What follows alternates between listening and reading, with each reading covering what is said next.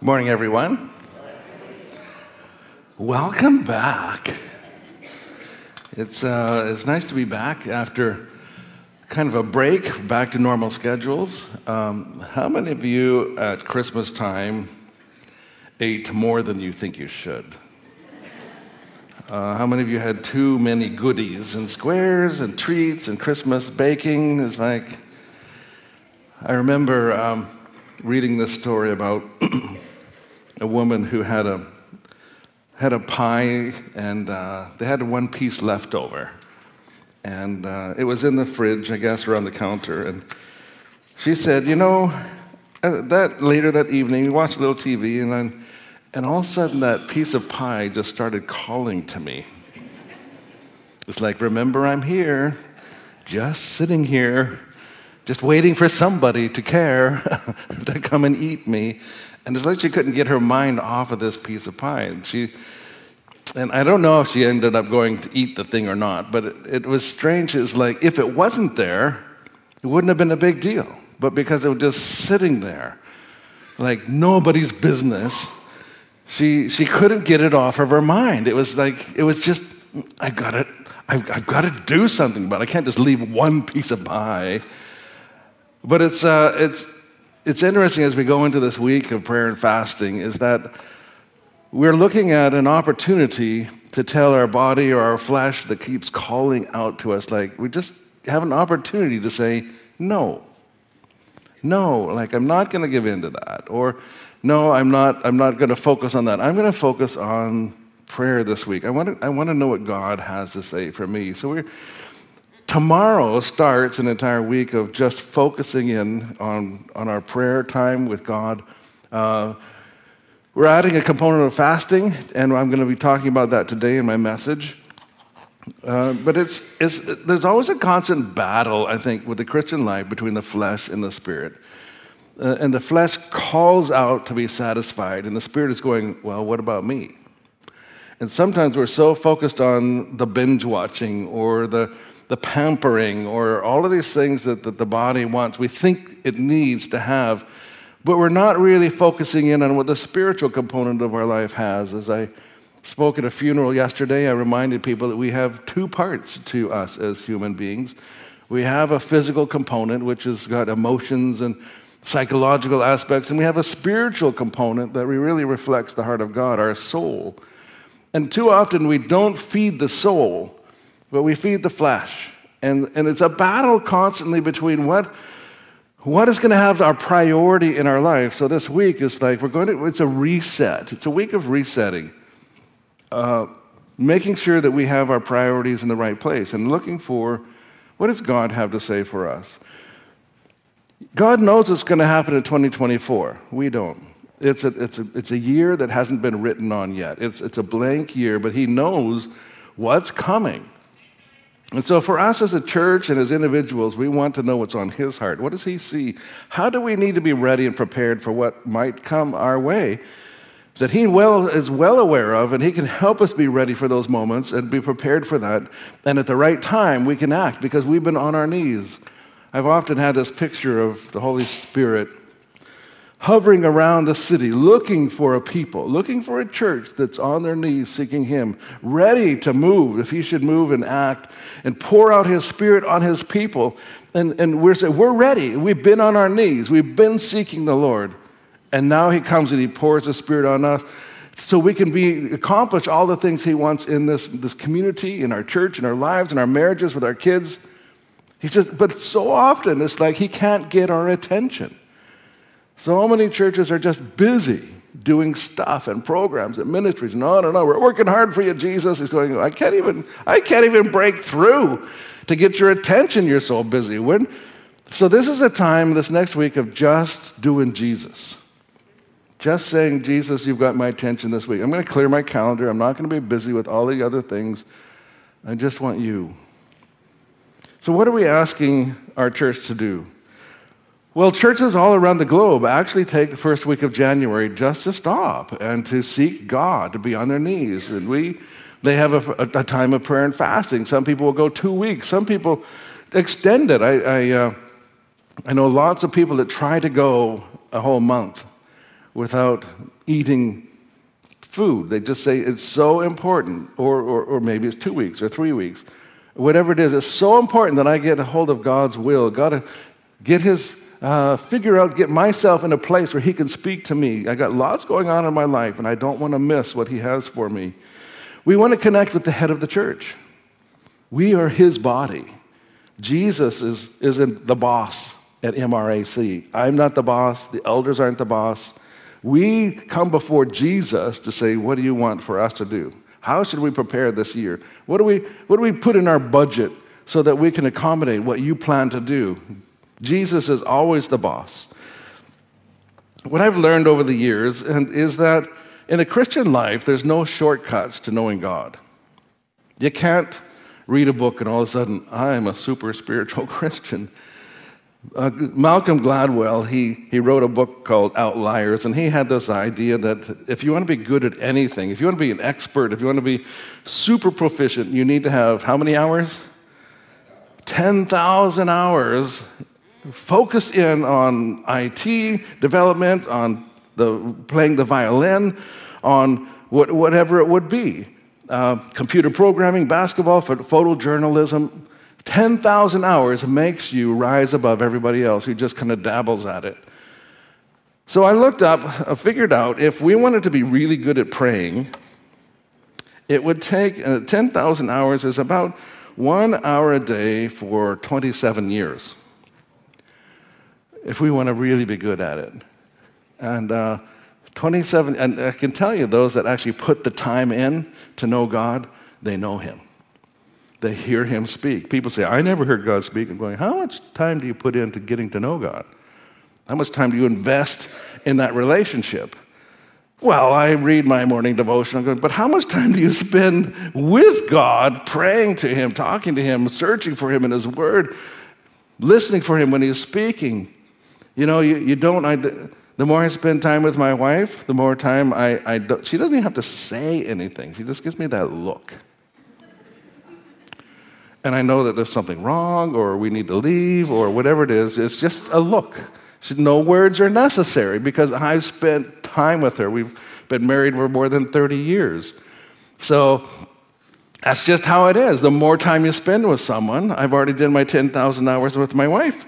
So I know her pretty good. Not completely. I mean, there's still mystery. Women are a mystery, right, guys? They're just, who can know? So what I'm asking our church to do is spend deliberate, focused, unhindered time with God, to seek his guidance and directions for yourself, your family, and for our church. So at the end of the week, next Sunday night, we're going to gather here, and I want to know what God has said to you. I want you to tell me what God has been revealing to you, what he's put on your heart, what surprises or ideas or communications that the Spirit of God has been talking to you about. Because no one here has got all of the spiritual gifts, not even Pastor Tom. Like, I've got a few, but I don't got them all. And so what we need is the whole body comes together and says, this is what God's been saying to me. And we share with one another. And then we take what God says to you and we put it down on paper. We look to see, is there a pattern here? Is there a direction here? And we begin to see what God is working in the body, his body, how he's speaking. Teenagers, I don't know how many times, well, I shouldn't say it this way, but I say, how many times my teenagers have given me insight. Sometimes you could say rebuked me for something. Sometimes I get upset or angry and I can go in the wrong direction and say, Dad, calm down. I'm like, what?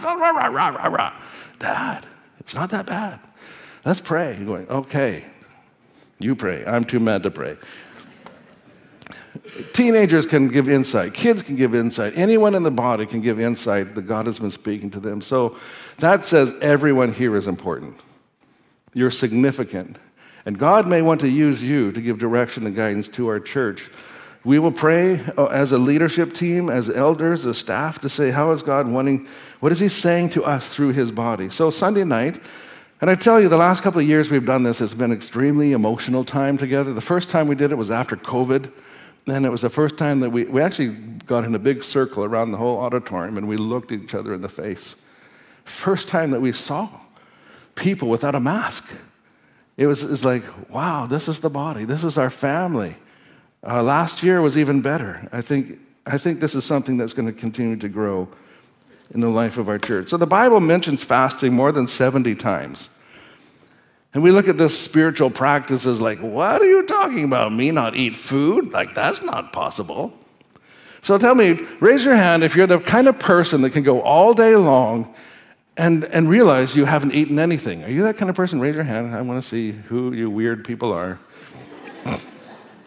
So what about, my wife is like that. She's like, why am I getting so weak? Like, I haven't eaten anything all day. Like when I get up in the morning, I'm thinking, I already know what I'm going to have for lunch, where I'm going to go. It's like I'm planning a supper. It's like I know my whole day, like all the different foods that could be added. And if you're like that, when you wake up in the morning, do you already know your day and where all the food stops are? Like, I see a couple of hands. Yes, I see that.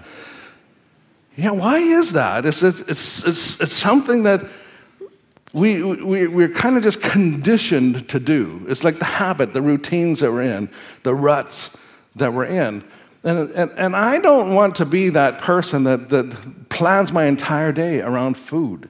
Like, how can that be a controlling factor in my schedule? Like, if you're diabetic or you have medical issues, yeah, you don't have an option, right? That's just the way life is for you. You have to eat at certain times.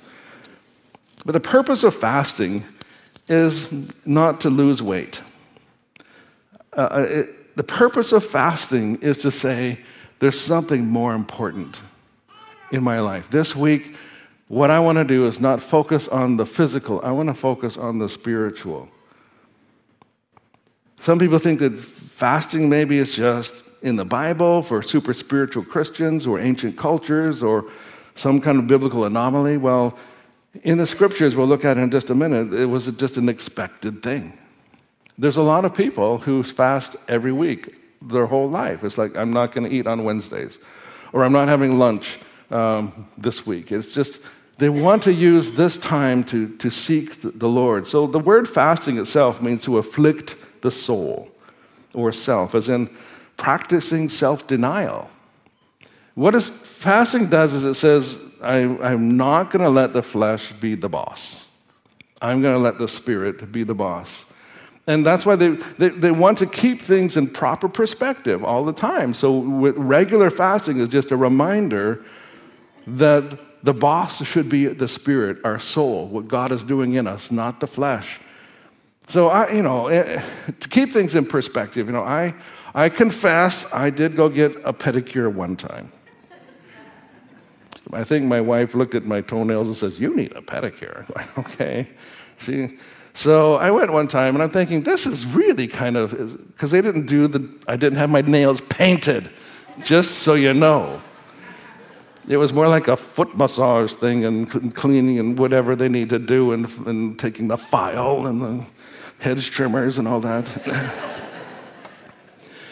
But I'm sitting there thinking, like, I've been in Africa 8 different times. I've been in India. I've been in a lot of countries that were developing countries and where people don't have a lot. I just didn't notice a lot of painted toenails in these. I didn't notice a lot of painted fingernails. I didn't notice a lot of fancy hairdos.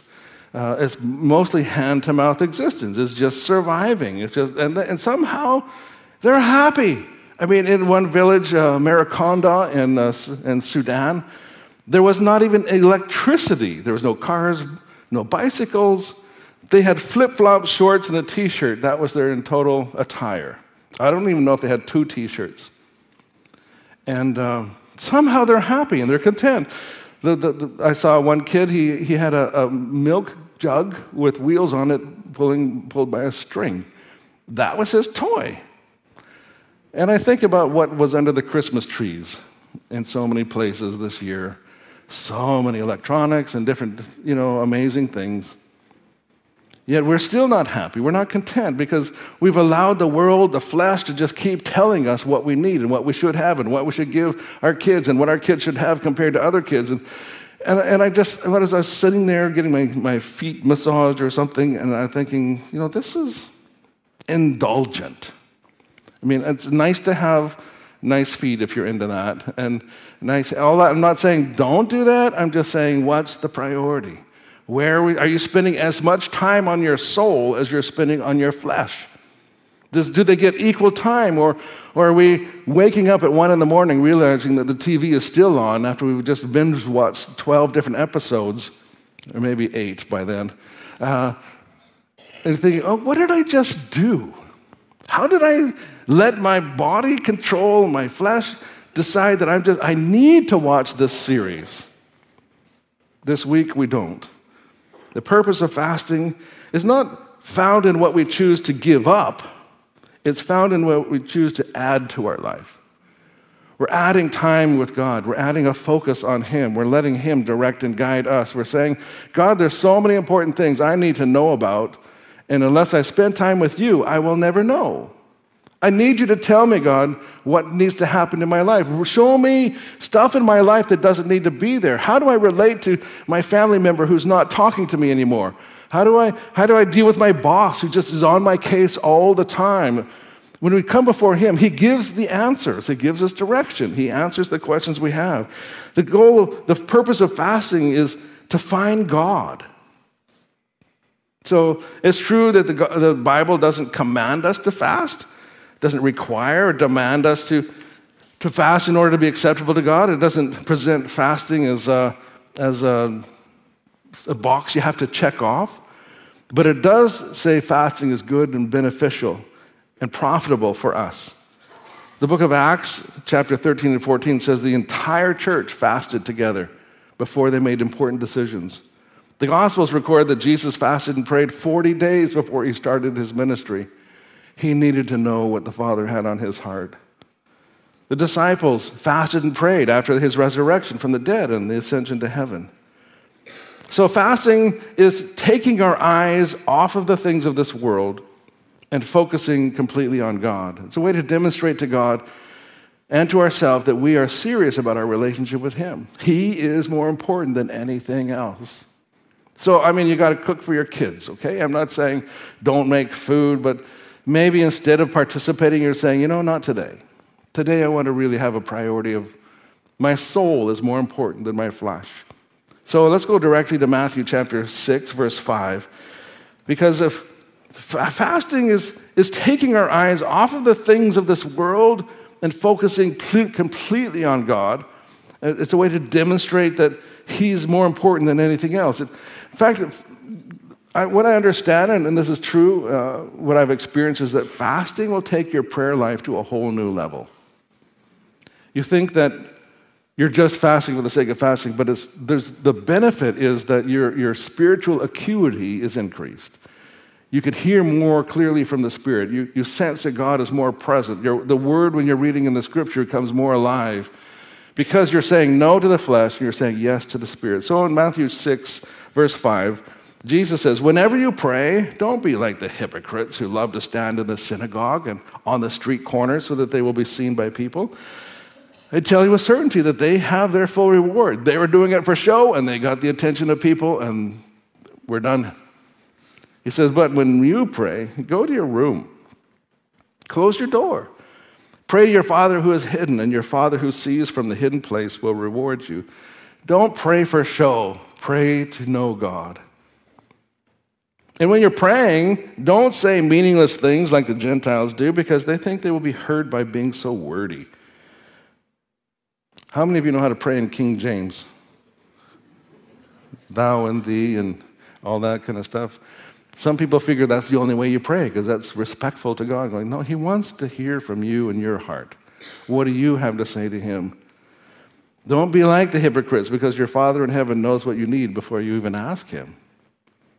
And then He goes on to say in verse 16, when you fast, don't be like the hypocrites either. Sad face where they disfigure their faces so they may appear to men for fasting. And I say that they fast because it was part of their culture. They put ashes on their head. They didn't dress up. They didn't wash their face. And Jesus is saying they're doing it for show, to get people's attention, to show everybody, look how holy I am. Well, it doesn't work. You're not so holy if you're doing it to get people's attention, Jesus is saying. If you want to fast and get a benefit, then do it without publicizing it. Don't say, I'm fasting this week. I can't go to lunch with you. Just say, hey, how about we have coffee today? I'm kind of tied up over lunch. When you fast, don't be like the hypocrites that are sad. They disfigure their faces so they can appear to show that they're fasting. I say they've got their reward. But when you fast, dress up, anoint your head, wash your face so that you don't appear to men to fast, but to your Father in secret. And your Father who sees in secret will reward you openly. So number one, Jesus assumes that his followers will be seeking God in prayer. He assumes that we're going to be looking for answers from him, that we want to have a fellowship with God himself. He's our Father. We need to spend time with our Father. It's the foundation of our Christian life. If you remove personal, meaningful prayer from your life, all you have left is religion, just religious activity. But we want to connect with God through our prayer time. And here also Jesus assumes that his followers will be doing spiritual fasting as well. It was normative. It wasn't unusual or peculiar. What I find often too, if you really do have some serious things that are going to go on in your life, if you've got some issues that you're facing, if you know you've got a really difficult decision, friends of mine and myself also, when I have a big decision like choosing a church to go to become their pastor, well, I need desperately to hear from God. I need his opinion. I need his direction. I need an answer from him. God, you know what's best. I don't. There's some good options here, but I want what your will is. And people will fast until they hear from God. However long that takes, they will just say, I need an unhindered time with God, and I can't move without his answer. So as long as it takes, I'm going to spend time before God. At the beginning of Christ's ministry, he went out into the wilderness for 40 days where he ate nothing. And he was tempted by Satan. Remember what Jesus said to Satan when he tempted Christ to break his fasting and turn rocks into bread? Hey, Jesus, you've got to be so hungry. Look at those nice, round, smooth stones. Don't they look like a little loaf of bread? All you got to do is just snap your finger and you can have all the bread you want. And what did he say? Matthew 4:4. It's written, one must not live on bread alone, but on every word that comes out of the mouth of God. When he was talking with the woman at the well in John 4:31, meanwhile the disciples, it says, were urging him, Rabbi, have something to eat. But he told them, I have food to eat that you don't know anything about. And the disciples began to say to one another, no one has brought him anything to eat, have they? Jesus says, my food is doing the will of the one who sent me and completing his work. Jesus is putting it in perspective. Like there's two kinds of food. There's a physical kind of food, but there's a spiritual kind of food. And one satisfies the soul. The other one satisfies the stomach. One of our congregants here, his name's Raul. He's down in the States. He's got work down there, and he sent me a text message today, a screenshot. And he looked up churches close to me. And the list of answers on his search, the first 12 things was Church's fried chicken. I said, yeah, it'll feed the stomach, but it won't feed the soul. True story. Fasting is not to appear more spiritual than others. The hypocrites of Jesus' day didn't shave, they didn't bathe, they didn't wash their face, they didn't do their hair. They wanted to show everybody how spiritual they were. And they wanted the attention of people. Jesus is telling us that religion is not about getting people's attention. It's not showing how amazing you are, how generous you are, how good you are, how involved you are, how busy you are for the church. That's not what this is about. This is about knowing God and letting him direct our priorities and our activities. Fasting is not to get God's attention either because of, look at all I'm sacrificing for you, God. It is funny, not funny. It's sad that, what we give up for the most part, even if you have a Catholic background, I understand there's lots of people give things up for Lent. We're going to give up TV. Some people give up driving a car. They'll walk, take their bike, take the bus. give up chocolate, all these things that we give up. But in truth, most of the stuff we give up, 80% of the world doesn't have. We're just giving up, we're just being inconvenienced. We're not actually sacrificing anything. They don't have cars, they don't have chocolate, they don't have Netflix to give up, they don't have internet scrolling on their cell phone to give up. They don't have that. We, in the first world countries, give up stuff that they don't even have. How is that a sacrifice? That's just being inconvenienced. Or verse 17 says that your Father in heaven will reward your searching and your seeking for him. He will be found by you. It reflects Jeremiah 29:12. When you call out to me, he says, and come to pray to me, I will hear you. And when you seek me and find me, when you search me with all of your heart, I will be found by you, declares the Lord. A bigger thing, a bigger picture for fasting and prayer is that this may be the week that you get your spiritual breakthrough in your life. Maybe you've been struggling for something for quite a while. Maybe there's something your flesh demands of you. You can't drive by the liquor store without going in. You can't put on Facebook without being there for 45 minutes. You can't turn on Netflix without watching 3 or 4 more series. There's stuff that just calls out to you. There's habits maybe that are needing to be broken. There's attitudes that you have that are ruining relationships. Whatever it is, this may be the week that God brings that breakthrough, where you can get over that, pass that, through that, and subdue that and say, it will no longer control my life. It will no longer call out to me and I have to come running every time it does. The Father will reward us. We will have a spiritual breakthrough. Fasting, Jen Zen Franklin says, fasting opens the door to a deeper and a more intimate, powerful relationship with God. Maybe that job you've been looking for comes through. That relationship that is broken is restored. That direction you're looking for will be revealed to you. The problem you're facing will be resolved. The struggle you face every day in and day out will be overcome in victory because you decided to put God first this week. You decided to fall on your knees and say, God, enough, I can't do this anymore on my own. I'm not succeeding in life. I'm not succeeding in relationships. I need you. Maybe you've not had any focused time before God. Maybe you've never taken prayer seriously or truly sought your Heavenly Father before. Maybe your prayer is very haphazard and distracted. You want to pray, you want to read and reflect on God's Word, but you just never seem to have time for it. No wonder God seems silent. No wonder you don't have victory in your life. No wonder you struggle in your relationships or in your job or with your purpose in life.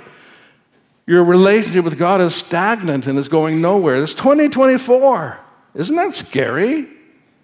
It's a brand new year. What do you want to see happen this year? The storehouse of God's blessings and breakthroughs for you has never been accessed before, and it's time that you fully realize your relationship with God and let Him be your Heavenly Father and help you. Okay, yes, you will experience some headaches as your body searches for caffeine fix or that sugar spike. There will be physical issues when you fast, when you give up food. I like to have miso soup. I'm not eating food, but I'm some broth or that kind of stuff. Okay, so I still have coffee. I have to make it through. Do I have to have coffee, or do I just need to have coffee? I'm working on that one. But I don't have food. And I'm personally, I try to go to like 4 days in a row without fasting, like till Thursday, just to say, and the first 2-3 days, it's like, I don't even miss food. Like, I got so much food in me already that I can burn up.